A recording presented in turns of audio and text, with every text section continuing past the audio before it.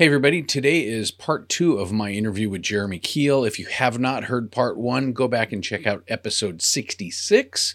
There's definitely some valuable nuggets in there. And FYI, this was recorded back in November of 2021. The information is still just as relevant as it was then, but you'll notice at the end of this interview a reference to Thanksgiving, and I didn't want to confuse anyone. And remember to check out Jeremy Keel's podcast, Retirement Revealed. He gets really good guests on that show. And without further ado, let's do this. Here's part two of my interview with Jeremy. Now, speaking of Social Security, I spend a lot of time in bars with buddies. Excellent. And I've heard this 100 times. Well, not 100 times, but I've heard I'm going to take my Social Security at 62 because I'm probably not going to live that long.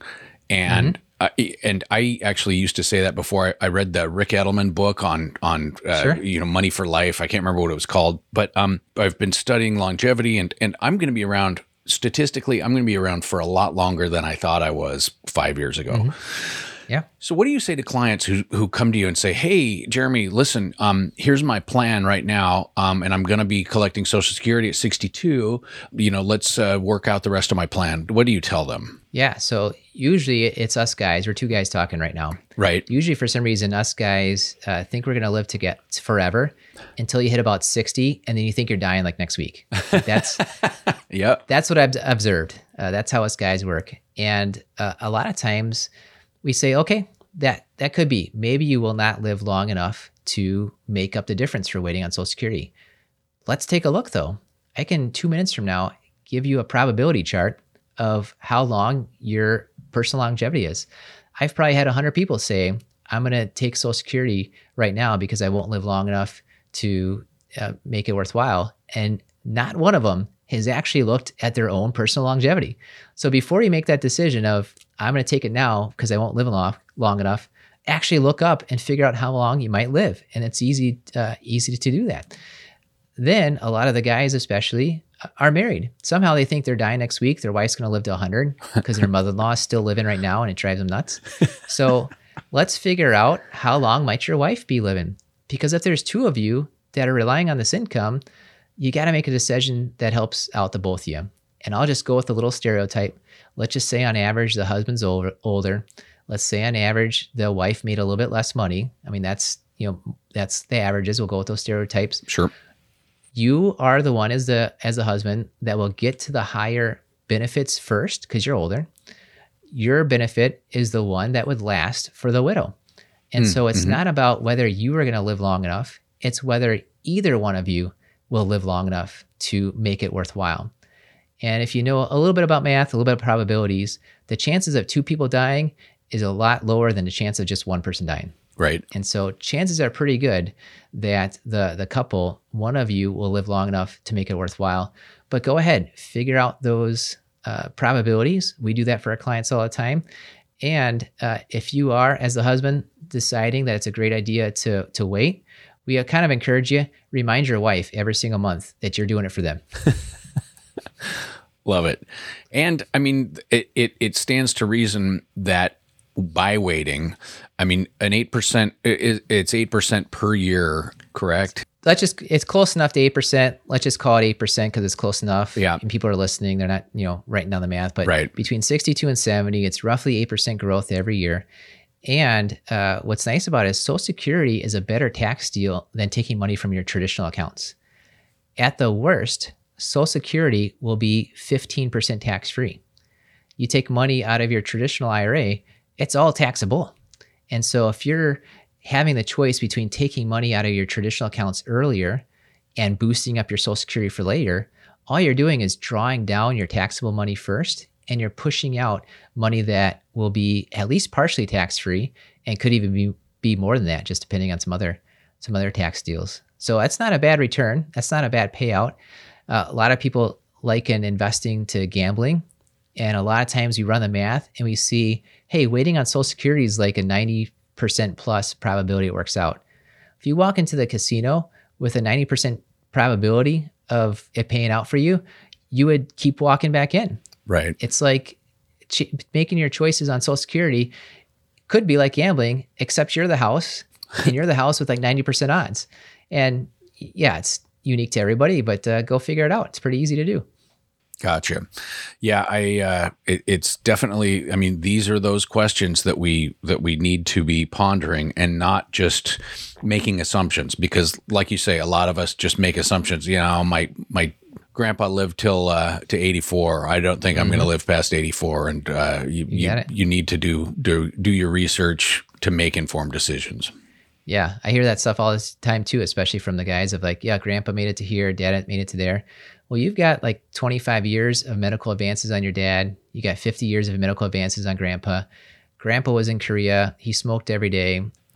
You're probably not doing that. Like, right. You know, take a look at it. And chances are, I like what you said earlier, you think you're going to live longer now than you thought 5 years ago.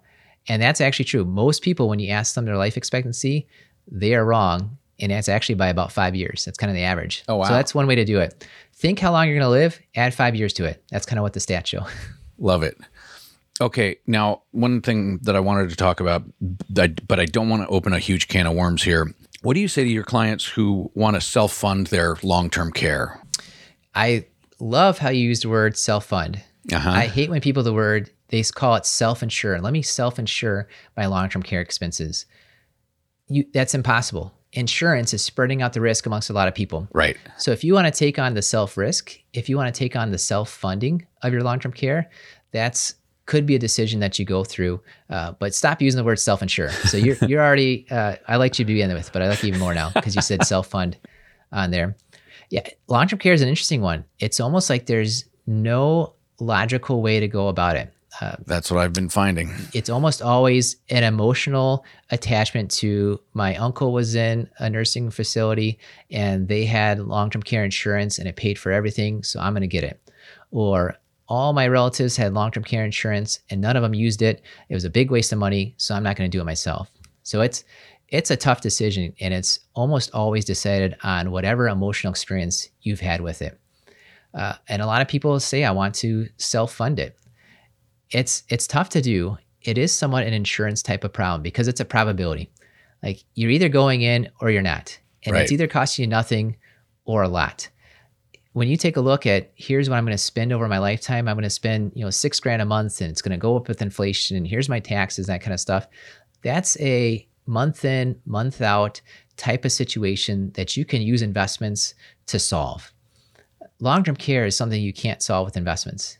Either you set the money aside and you didn't use it because you didn't have the long-term care type of event and you kind of wasted that money yourself. Like you could have spent that money. That's just extra money that's showing up for your grandkids and kids, or you don't plan for it and nothing happens and that works out okay because you spent the money and didn't have to spend it on long-term care. Maybe you had some worries along with it, or maybe you didn't plan for it and you have this huge cost. And next thing you know, you're taking all kinds of stuff, money out of your investments. And so it's up to you as far as we like the idea of a long-term care plan. Think about who is going to be paying for the care. Think about who is going to be providing the care. And think about where you want that care to happen. So think about, am I just going to take on the risk and it's going to come out of my investments? Or do I want like an insurance company to be helping out? Who's going to provide the care? Do we have kids that want to come in and help take care of us? Are there two of us here and we're going to try to take care of each other?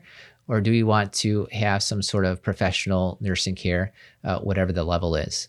And then where is it going to be? Do you want to always be in your house? Sometimes you don't even get that choice. Do you live 3 hours away from every one of your kids? Maybe the plan is ahead of time to move closer to one of the kids. That doesn't involve insurance, but that's just your plan on where it is you want to have the care. So number one is have a discussion, have a decision point of who do you want to have provide the care? How do you want to pay for it? Where is it you want to live when you get to that point where you need the long-term care type of situation? And maybe you just say this is a probability problem and insurance is the way to solve a probability problem. And so I'm going to go out and buy the insurance. Or you say, I'm going to take the risk and I'll just, it's going to work out or it's going to not work out. And, be comfortable with that, whatever decision you make. Interesting. I have not heard it described as simply as such an emotional decision. And I really think that you're right. You really take your lived experiences when you are making that decision And that has to really inform, because I mean, it's so expensive. It's expensive to insure yourself, and it's expensive. Yep. It could be catastrophically expensive if you don't insure. Yeah, it's just it's a huge amount to think about, and I like to think about it, but I haven't figured out how I'm going to work with it. I do know that I was following the long-term care kind of industry about 10 years ago is when I started hearing about it, and the fact that so many people were buying in at a certain premium, and then it skyrocketed. Yes. Yeah. It seems like across the board there was kind of a parabolic lift, and which made it so a lot of the people ended up having to lose coverage because they couldn't continue to afford those premiums. Pull out your Jeremy's crystal ball. Is that going to keep happening, or has the industry kind of gotten a little bit more under control and is able to better predict what, with the actuaries and whatnot, what a proper premium should be for decades? Yeah. So many things to talk about there. Yeah. I'd say one is that the fact that the costs are going up for long-term care insurance just shows how much value there is inside of the insurance. The fact that costs are going up are because interest rates are down, Okay. which means your investments might not be there as much as you expected to fund it. It means more people are using it than were expected, which means you're more likely to use it than maybe you expected. And so it's tough because the signaling of pricing going up for long-term care insurance kind of gets people skittish the way that you're describing it. Sure. And yet the logic is, oh my goodness, this is actually a more valuable product than we thought. And it maybe ought to encourage you to explore it even and more on there. And so that's one thing to think about. Okay. Another thing is some people actually do get to say, I'm just up in the air. I don't know if I should have long-term care insurance or not. And at that point, again, it's not a logical decision because you have no idea until the end of time if it was a good choice or not. I like to tell people, just think about what's going to be your biggest regret. Are you going to be on your deathbed and regret that you paid $5,000 a year or whatever the cost is for the last 30 years for your long-term care insurance and you never used it? Or are you going to be facing a long-term care insurance bill, a long-term care bill of $5,000 or $10,000 a month? And oh my goodness, I wish I had the insurance because I don't want to be writing out this big check myself. I want an insurance company to help me out with it. Whichever one's more scary to you, it's kind of like, go protect that, right? If it's scarier that you wasted your money and never used it, then there you go. Don't bother getting it. If it's scarier that you have to write a big check one day for $10,000 a month for the care, then maybe you ought to go get the insurance. That'll help you kind of face your retirement worries a lot better on. Okay. So hopefully that helps out too. And to answer the question of, are we at the right point? I don't know, but thank goodness interest rates are low and the prices have gone up, because it's hard to imagine it gets any worse, right? That all of a sudden the prices keep on going. And what I will say is our general encouragement is when you get a long-term care insurance contract, find a mutual type company, because a mutual company says all of us that are insurance policy holders are in this together. So if they get things wrong and they have to raise the prices, they're probably going to do it only to the minimum to keep them in business. They don't have like a stock dividend they have to take care of. They have to take care of their policyholders. They don't want to hurt their policyholders. So they're just going to raise it to the right level just to help everybody out. Or the opposite, that, oh my goodness, they actually overpriced it and they have extra money. That money does not go to the stockholders. That goes to the policyholders. You get a dividend in that case. So it seems like the best of both worlds of long-term care insurance has had an interesting past as an industry. And things could be wildly wrong on both sides of it, where the company might underprice it or overprice it. And I think you're just better protected as the policyholder if you find some mutual type of company to do that. Love it. Okay. That's good advice. I'm going to switch gears here, like really switch gears. Let's do it. What do you say to your clients who come in and say, Jeremy, you've been managing my money for the last 5 years and it's been great and I appreciate it, but now I want to get into crypto. Hey, it's a personal thing for people. And my thought is, and so here's where a lot of people that are into crypto really, really think into it. They like to have enough into crypto so that if it goes way up, they're doing all right. Yep. If it drops down to zero, they're still doing all right. And so it doesn't matter what your investment is, if it's crypto or real estate or stocks, or you borrow money to your kids, as long as you're going to do all right. If it goes down to zero, then go ahead, check it out. It's really tough to actually have crypto assets with a financial advisor. I know that it's changing, right? But if you want to go for it, dabble in it and try it out a little bit, hopefully you aren't doing any harm. Gotcha. Okay. And now, not to get in the weeds, but I have been kind of curious about how, from a regulatory perspective, what can you do? I mean, would you, if someone said, yeah, I need to get into crypto, can you as an advisor, can you say, help them get into like the GBTC fund or something like that, or mining stocks or stuff like that?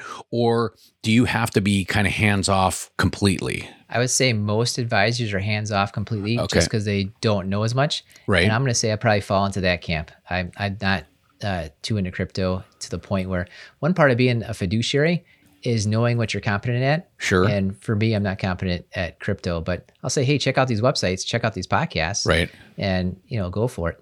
Awesome. Okay. I love that. And that's got to make people feel better. I mean, because I'm sure there are guys out there that would say, oh yeah, how much do you want to put in? And so yeah, I think that should provide people comfort to, know your limitations like that. And the reason I'm asking is I've just gotten obsessed with it this time around, kind of like I was back in 2017 when I lost my, so it's just something that's kind of top of mind. So tell me about your podcast and what's the name of it? What's your mission? What's your goal? What's the format? Let's hear about your podcast. Yeah, the podcast is Retirement Revealed. We like to educate people about their money, make great financial decisions. Our tagline is, if you know more about your money, you will feel better about your money and you will make better money decisions. And that's what we're trying to do. We're trying to help people make those decisions. And we're focused strictly on people that are retiring in the next few years. Let's call it, 5 years, 10 years, and learning all about the different aspects, because you get to retire once. And a lot of times you get just the one shot at it, one shot at a lot of your decisions. Let's make sure you're just as educated as some of these pension folks and Social Security folks and investment folks, maybe even more educated, because, hey, it's your money and it's more important to you than it is to your service providers. Well, Jeremy, like I said, I'm a fan of your podcast. I could sit here and I could sit here and talk to you for another 2 hours, but I appreciate your time on this. I'm going to put a link to your podcast and your website in the show notes so that people can learn more about you. But I just want to encourage people, if you have kind of been afraid of the whole financial advisor thing, or if you're a control freak like me, consider talking to Jeremy, because like he said, if you spend $300 an hour, how did you put that? It's like the worst you can do is you're out $300. Yeah. It's just a matter of when you're trying to find a financial advisor, if you're a do-it-yourselfer, a lot of do-it-yourselfers, or the perception of advisors of do-it-yourselfers is like, hey, we're just completely apart. We'll never talk. Right. And there's a huge amount of people that are do-it-yourselfers for investing, but not do-it-yourselfers for financial planning, for tax planning, for retirement planning. Right. And it seems like there's more people that really get into the real estate and the crypto and the investing and the dividends and income investing, all that kind of stuff. There could be huge value sitting there. And oh my goodness, I never retired before. How do I sign up for Social Security? What do I do with my health insurance? How do I sign up for Medicare? When do I take my pension? How do I weigh these different choices? What's the tax planning decisions of this year versus next year versus the future? I mean, it's just amazing. And you ought to be getting a lot more value from an advisor than whatever it is that you're paying them for. And so a great first step is to talk to an hourly financial planner. And there are specific financial planners that only do hourly. There's other folks like myself that say, hey, we're here to help you. And if you want us to manage your money, we'll do that as well. And if you're someone that just needs the advice, pay you by the hour, we're here for you too. Love it. Jeremy, thanks so much for joining me. This was great, and have an awesome Thanksgiving. Yeah, thank you, Matt. Same to you. Nothing in this podcast is meant to be financial, legal, or tax advice. Though there's some kick-ass information here, it's for informational purposes only. Take control of your retirement planning, but get professional counsel if you need tax, legal, or financial advice. For more content like this, join my mailing list at rogueretirementlounge.com. And if you have questions about retirement investing, entrepreneurship, business, or anything else, my email address is matt@rogueretirementlounge.com.